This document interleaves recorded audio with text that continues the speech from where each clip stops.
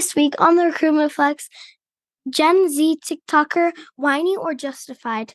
Banks doing layoffs, is it a bad sign? Puffing up job titles, always a bad idea? Lying on your resume, turns out most people do.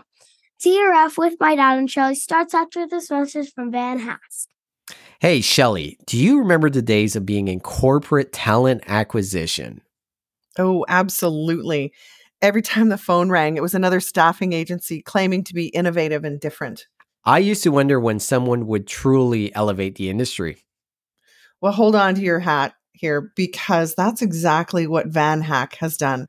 Shelly, picture this. A closed community of pre-verified tech talent ready to relocate to Canada with all the paperwork taken care of. Sounds too good to be true? Well, not anymore. Van Hack has made it a reality. They have built the community of skilled software developers eager to make the move, and they handle the entire immigration process. And that's not all. They're taking it up a notch. Companies with offshore development teams, listen up. Van Hack's introducing the Canadian Engineering Office. Move your entire dev team to Canada, and Van Hack handles all the nitty-gritty details of immigration and relocation. So can you imagine, Serge, the applause from your CIO if you were to walk into his office and bring this solution to the table? Shelly, every time I walk into an office, I get applause. But that's not all. The best part is they've got certified immigration consultants on board who've done this countless times. They understand that every family situation is unique. Revolutionize the way you recruit, relocate, and retain talent, because when it comes to innovation in the talent acquisition world, Van Hack is leading the charge. Get ready to be the hero of your company. Check out vanhack.com today.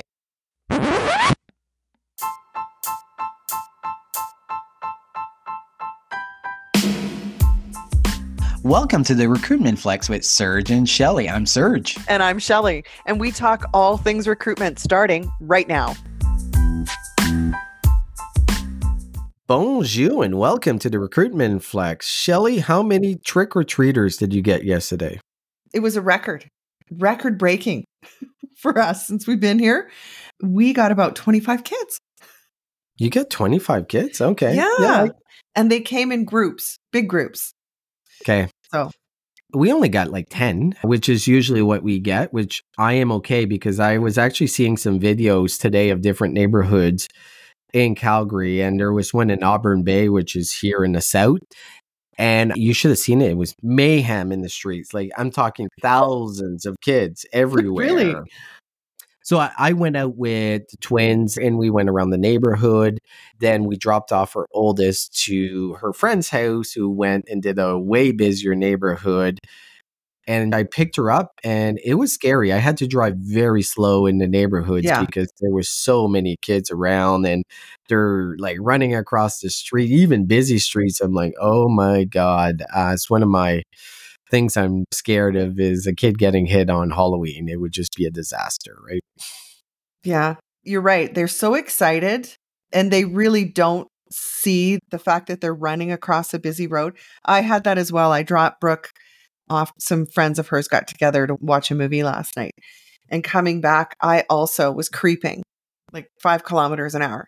Like creeping through the neighborhood. But Shelly, talking about scary, I've been seeing a lot of TikTok videos recently about work. And I saw an article talking about the 24%. I think we talked a little bit about it. 24% of job seekers get their advice from TikTok career coaches.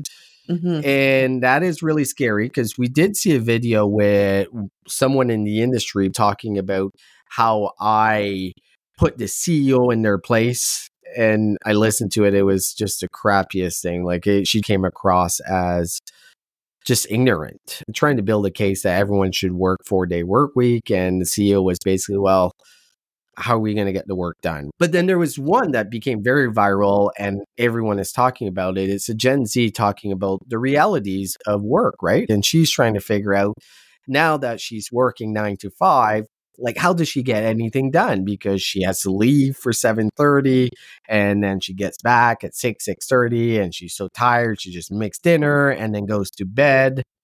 And I'm like, what okay, so it is a reality, unfortunately, of a 9 to 5 job. And I get the challenges that Gen Z are dealing with, right? They are dealing with a different world than the boomers or even Gen X did because the cost of living is so much higher. But also, there is so many advantages that we did not have because we had to work at a physical location every day. Then if we wanted to make extra money or to pay the bills, we had to go work at a convenience store or go work retail. As today, you can make money in so many different ways online. So let me play the video. I know I'm probably just being so dramatic and annoying, but this is my first job, like my first 9 to 5 job after college. And I'm in person and I'm commuting in the city and it takes me fucking forever to get there. There's no way I'm going to be able to afford living in the city right now. So that's off the table. Like, fucking duh. If I was able to walk to work and it'd be fine, but I'm not. So it literally takes me, like, I leave here, like, I get on the train at 7:30 and I don't get home till like 6:15 earliest. And then, like, I don't have time to do anything. I want to shower, eat my dinner, and go to sleep. I don't have time or energy to cook my dinner either. Like, I don't have energy to work out. Like, that's out the window. Like, I'm so upset. And nothing to do with my job at all, but just like the 9 to 5 schedule in general is crazy. Being in an office 9 to 5, like if it was remote, you get off at 5 and you're home and everything's fine. But like I'm not home. It takes me long to get home, and like people that drive to the office, like it doesn't. You don't get off at 5. And I know it could be worse. I know I could be working longer, but like I literally get off. It's pitch black. Like I don't have energy. How do you have friends? Like how do you have time to like meet like a guy? I don't know. Like, how do you have time for like dating? Like, I don't have time for anything. And I'm like so stressed out. And I'm also getting my period. So that's why I'm a little emotional. But like, am I so dramatic? It's fine. Work. So, Shelly, what's your thoughts here? Okay. So, in the first part, listening to her talk, the first thing I think of is, well, then move. And then she addresses it later on, of course, in her video saying, I can't afford to live there. Well, you can, but you can't have the same quality of life that you do commuting back to the suburbs. And I don't care if you live in New York City or if you live in Kelowna, the same thing exists. And that is, you can't have it all. You can't. You can't have the great, wonderful condo that you're living in and you can walk to work. Well, you can, but then you need to compromise where you're working and how much you're making. What struck me was that she admits her first job. And it is overwhelming. Change is overwhelming. I thought, God help her if she ever reproduces. Because if you want to see busy, try 24/7. The first 12 months of this helpless little being's life. I don't think there's anything new about what she was saying. No. In fact, it is 12 hours a day in order to work when you factor in the commute. So part of me is like, yeah, you know what? You need to figure this out.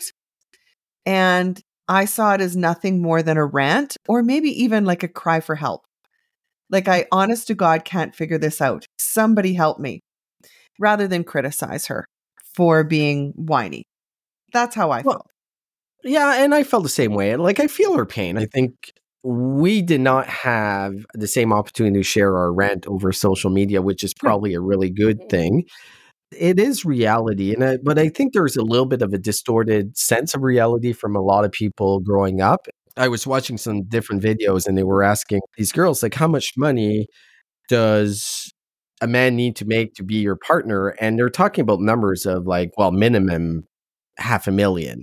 And I'm like, how much do you think people make? Because the average salary in Canada is less than 50K a year, or the median is less than 50K. In the US, it's in the low 40s. I just think there's a little bit of a distorted reality of what the real world looks like. And I think like everyone else, she's going to have to opt in for a while and do the grind. And then she has opportunities to make monies in different ways that doesn't need to be in a 9 to 5. But it's really hard. I feel her pain, but also it is the reality. And if it were a group of girlfriends sitting around, there would be somebody who would say, I understand how you're feeling. I felt that way myself. And here's 2 or 3 things that I did to make sure I could fit in, time to go to yoga and date. Well, and the one thing you mentioned it earlier too, I'm like, oh, imagine with 3 kids doing this. You don't know what busy is. You do not know what No. busy is. And I've No. realized since I've had kids, I'm like, people that don't have kids, what do they do with their free time? Because anyone that Right? complains that they're busy with no kids and they don't have any time, I'm like, you are mismanaging your time, because you don't hear that from parents as much.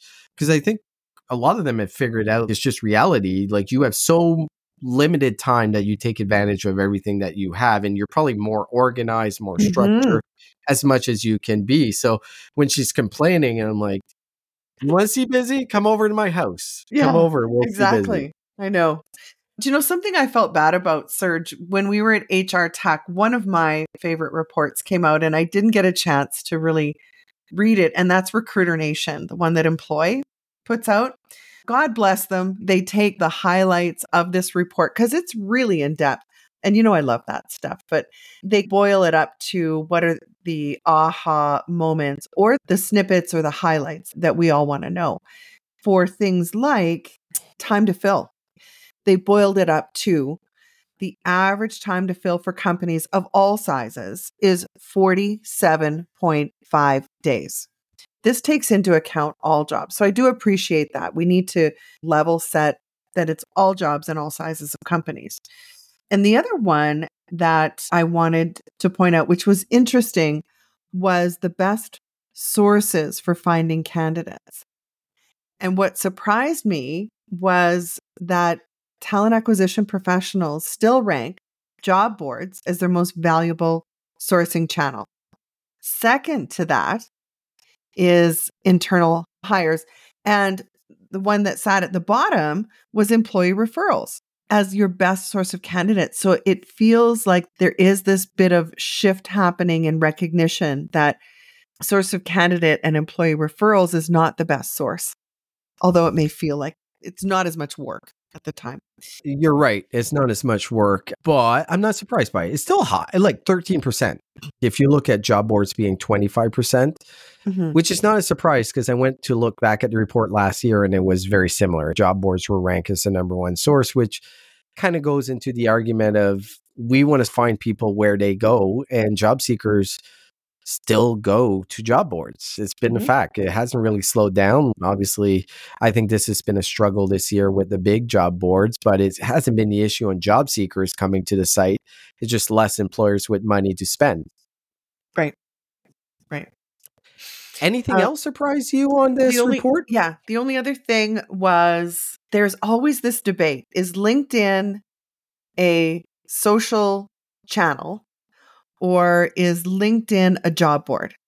What's interesting is that this report has made that a really clear definition and line, and that it's considered a social channel. That LinkedIn is their primary social channel to find candidates. They are not defining it as a job board. It's a separate category.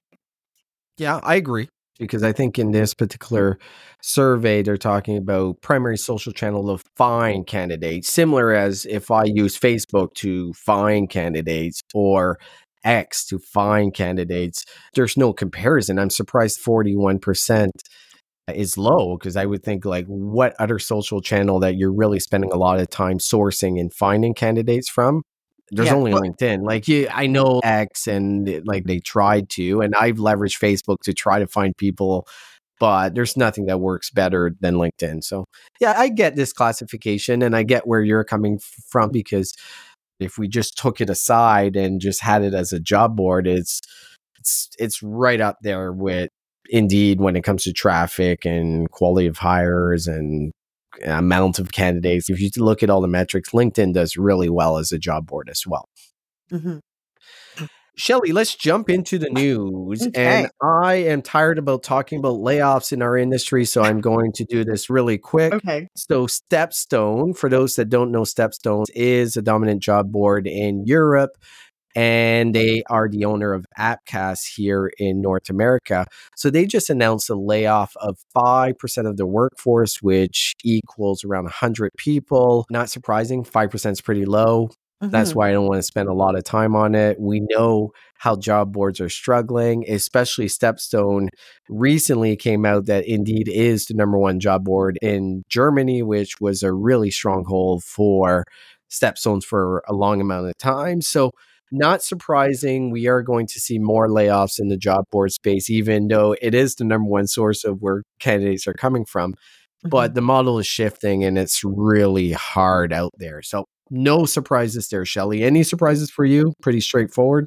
Yeah, pretty straightforward. We've seen that slow movement of Indeed into Europe. So 5% is nothing. 5% is a rounding error for a company that size. I know you said you didn't want to talk about layoffs, but there was some news around the banks, like the big banks here in Canada, which is not something we see very often.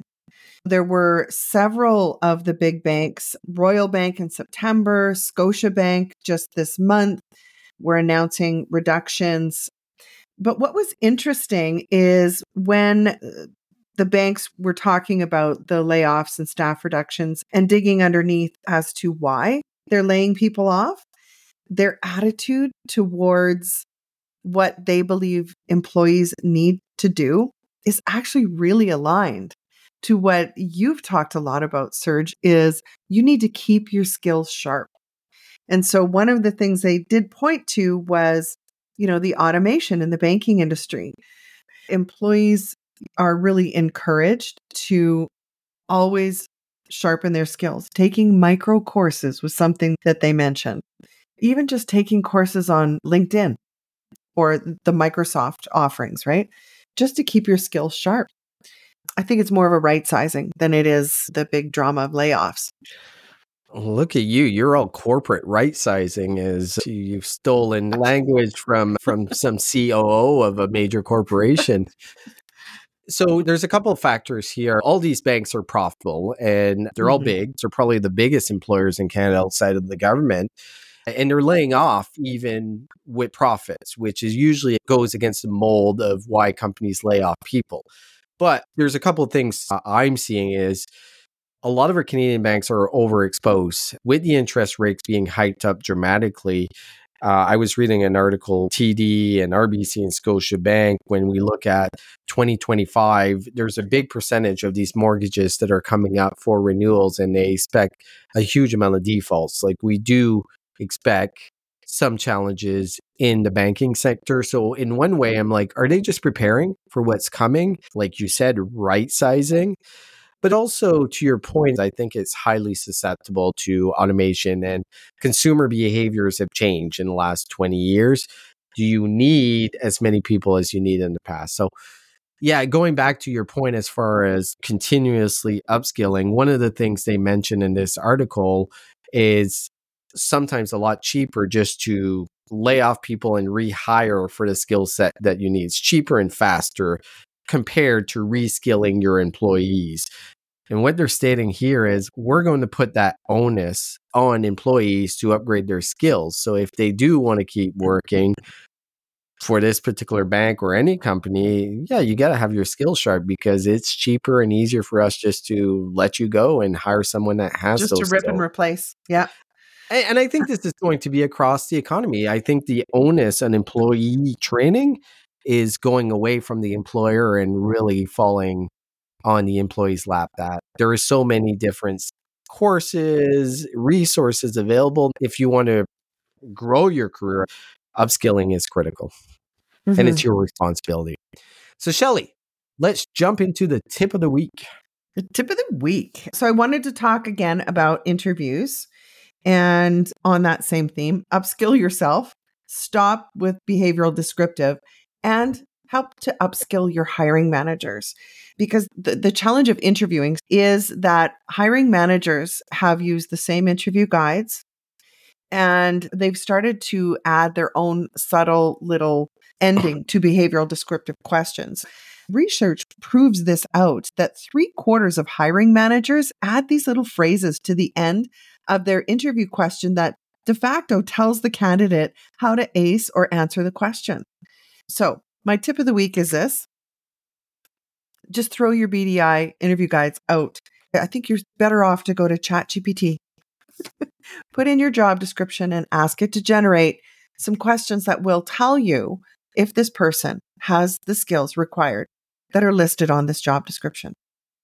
And like you're 90% of the way there. That's my tip of the week.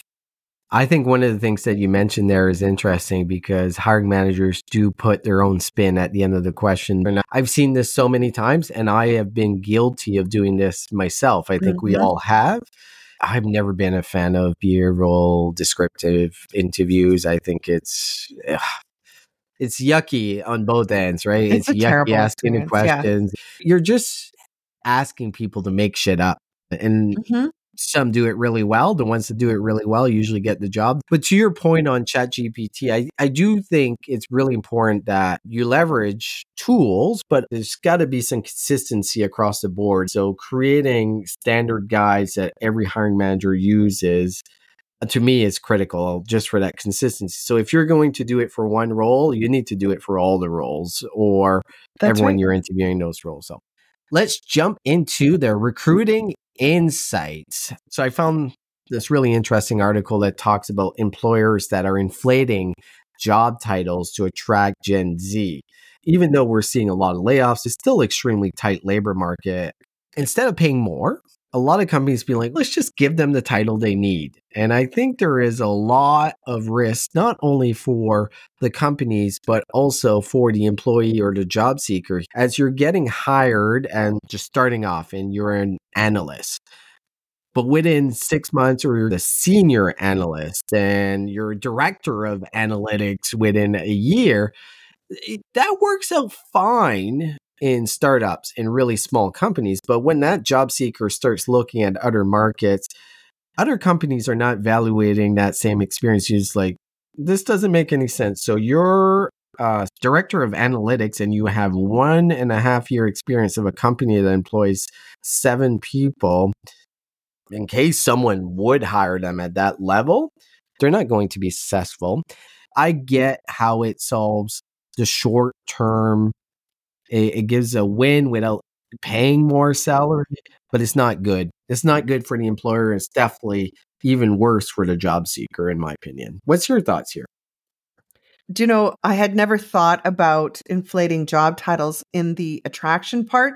And I think we've seen it forever with small startup companies where you've got someone who's truly an administrator, but you're going to call them director of corporate services. And you do that so that whoever your customers are have this impression that you're bigger than you really are. And now it's just really flowed through into employers figuring that out about Gen Zs. Again, there's a lot of stereotyping about Gen Z. We have to admit that they will become the largest part of the available workforce at the lowest price currently, right? And so we do need to figure out what are the attraction factors, because we know that what they want is work-life balance. We know that what they want is the autonomy and flexibility, even though they haven't earned it. Do you know what I mean? We get that about this next generation. So I think job titles are a small part of it. And to inflate it, you're right. I think it harms more than it helps, because that person will move on and nobody is going to think that they can do the work of a director level individual. So you're not doing them any favors. No, I don't think you're doing any favors. And I'm not discounting that experience and what they've learned. And there's tons of benefits, maybe going to work for a startup and be at a higher role that you would be at a larger company. It gives you really good experience. But for that job seeker, when they get to that 1,000 people company and they're given that role, man, it's going to be hard. It's going to be hard. They won't be able to land it. Yeah. No, they won't be able to do it. Yeah. Yeah. Do you remember, Serge, there was an article a report. It was a news report from earlier this year that was a division of Tata, TATA, a huge corporation in, I believe, Asia. They're an Asia-based company. Yeah. India. The discussion here is around recruiting from competitors. And so they interviewed one of the directors from Tata to talk about what are the things we need to be careful about if we're going to target talent that is currently working with our competition, which is good that they're trying to school us on ethics when their CHRO was charged with accepting bribes. Anyways, the article did bring up some really interesting information around understanding things like competition sensitive information. So you can bring your skills and knowledge, but you don't need to bring your current employer's playbook. In fact, if you're going to recruit from competitors, it needs to be made clear to the individual that you're recruiting to leave all that stuff behind. Don't bring anything that is sensitive information, even if you wrote it. Even if you authored these documents, you must leave them behind because that's not what we're hiring you for, to bring their secrets. And making sure that when you're onboarding someone, that they understand what they need to keep confidential. I've even asked them to provide us with a copy of their non-compete or non-disclosure agreement so that we are fully aware of what they're going to be held to, even though it's the individual's responsibility and not the company's. So there is some things that we really need to stay on our toes about when we're recruiting from competitors. I agree. There's a couple things though that maybe the competitive edge or the competitive side of myself is I've been in situations where competitors have actively tried to recruit a big portion of our staff, and it'll make it my life's mission. If you are actively trying to poach our staff, it's on. I will work directly to try to poach your staff. It was interesting because I was reading a book about Steve Jobs, and there was a particular time when Apple was a substantial company, but they weren't what they are now. And HP was recruiting directly from them, and they basically sent a letter to CEO, be like, "Oh, so we're doing this just for you to know." And then there was a lot of going around from one to the other, being like, "No, we're not actively going to do this." But there is an unwritten rule. If you are going to target my staff, be ready to get targeted. There's a lot of times, like as you're growing as a company, sometimes your competition is the easiest way to get the talent that already knows the industry, is already capable in the job. And I think there's value in that. And the other side of it as well, there is a tendency for people that work for your competitors to apply for your jobs because they feel exactly the same way. It's going to be an easy lift. I already know the industry. I already know how this works. So I'm going to apply for the competitor. But to your point earlier, as a company, you have to protect yourself. So when it comes to non-competition, which we all know you can't really enforce in Canada or the US, but when it comes to non-solicitation, that one you have to pay close attention to it. So basically, I think you should recruit from your competitors, but if you make it really obvious and you're trying to get 15, 20, 100 people, just get ready for pushback and get ready to get attack on your end, because I have done it and it was the most fun ever. You took much pleasure in that revenge, did you? So much pleasure. So much pleasure. So be wary, but you should still do it. Our last thing here, do you know what's interesting, Serge, is as you and I were just discussing / debating the inflation of job titles, I think what ties into nicely about this is the latest study on the truth about lying to get a job. And there was some really interesting stuff that I've not seen reported before. Inflating your job title is certainly one of the most common things that people lie about. But what was interesting was who lies and what do they lie about? And this was a pretty substantial study. It was like 1,900 US-based workers who asked questions about job applicant behavior. What I found most intriguing was the higher the education, the higher the likelihood that they weren't telling the truth. Somebody who's got a master's or a doctorate degree reported the highest incident of lying on their resume. 58% of them said frequently lie. 27% said have lied once or twice, for a total of 85%. Compared to those without a college degree, 29% said they frequently lie, and 42% said once or twice. It turns out that the higher the education, the more you bullshit. What do you think that is? It's a little bit of a superiority complex, I believe, that it's almost challenging you to prove me wrong. Well, and which is an interesting thought, because you would think that most people that have masters or PhDs, they're going to go work in roles that there's going to be a more extensive background check and actually verification of these qualifications, right? I think it's fair to make that assumption with most companies, but I love this, actually. I thought it was fantastic. 1,900 US-based workers, and they found that 7 out of 10 people admitted to lying on their resumes, while 37% do it frequently. Like the most common lies on resumes, including embellishing responsibilities, 52%. I'm not surprised by that one, because that's the easiest one to get away with, right? It's really hard to verify that in a background check. Job title is an interesting one, because that is verified with most background check, and the number of people managed, that one is harder to verify as well. So there's some consistency here. But Shelley, let's not lie to ourselves. We're all lying. Job seekers are lying, exaggerating, embellishing. But is it worse than what employers are doing? Because employers lie a whole lot. Go through a job ad, and I can tell you the majority of it is great culture, great benefits. I'm like, okay, is it really great? Because if you dig into it, it's not great benefits, not even to the industry standard. Unfortunately, not a lot of companies get called out for lying. For employers, we need to check ourselves before we call out job seeker for a slight exaggeration.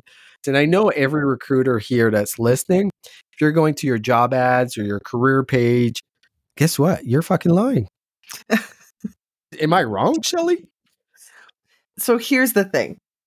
If you want to be biblical, in the sense that if you're not telling the truth, you're lying, versus it's a bend, it's a stretch, it's a generalization to say that you have industry leading.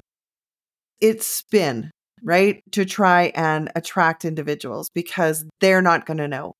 Or how would they know? If Well, somebody as they say, it's aspirational, right? Yeah, Which is the other word for exactly. exaggerating. But Exactly. okay, Is it lying? fair Yes. enough, Shelley. Fair enough. But I think there's plenty of examples of hiring managers, people interviewing, of straight out lying, like your culture. Let's talk about and be like, oh, it's a great culture. Then you dig in deeper. It's actually the most toxic culture you've ever heard. And the hiring manager knows that, but he knows that he can't say that, because if he says it, the person wouldn't want to work there. So is that lying? I think that's pretty close to lying. They're only speaking for what they believe the culture is. They know it. Yeah. Like, you Of know, course if they you do. have a toxic course they culture do. or not. So Yeah. anyways, this is nothing that will ever change in the near future. But when it comes to verification of what you've done and how blockchain is going to be a part of that, so certifications, job titles, things that are easily verifiable, it's going to be really hard to lie in the future. So if you're lying right now, you should probably line up and just make sure that you have some accuracy. A Yeah. little bit of embellishing. Yeah. Employers are doing it, like you just said. So why not? Yeah. Yes. If you're in the habit of lying, you may want to see a priest. Is that what you do? Confess and change your ways. So, Shelley, another week Yes. of the Recruitment Flex. Anything exciting going on? We don't have any events for a little while, actually. No, I'm kinda happy other about than that. Parker's coming home for Christmas. Oh. Yay. Oh, fantastic. And I'll be recording from Florida next week. So I'll be in the sun while you're Lucky dealing guy. with the cold here. So looking forward Lucky to it. guy. All right, Shelley, have a great week. Thank you for all our listeners. We really appreciate you. Au revoir.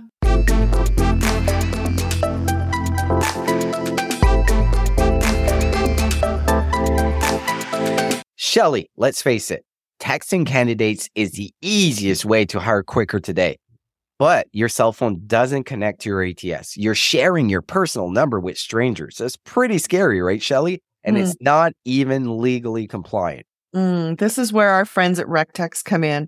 They've created simple yet powerful text recruiting software that works with your ATS. Plus, it's designed by recruiters for recruiters, so you know it works. To learn more and book a demo, visit www.rectxt.com, mention the Recruitment Flex, and get 10% off annual plans. What was it like to be there for historical sports moments and unforgettable performances? To be behind the scenes? On PressBox Access, you'll hear from me, Todd Jones, and other sports writers about their experiences with the greatest athletes, coaches, and sports events of the past half century.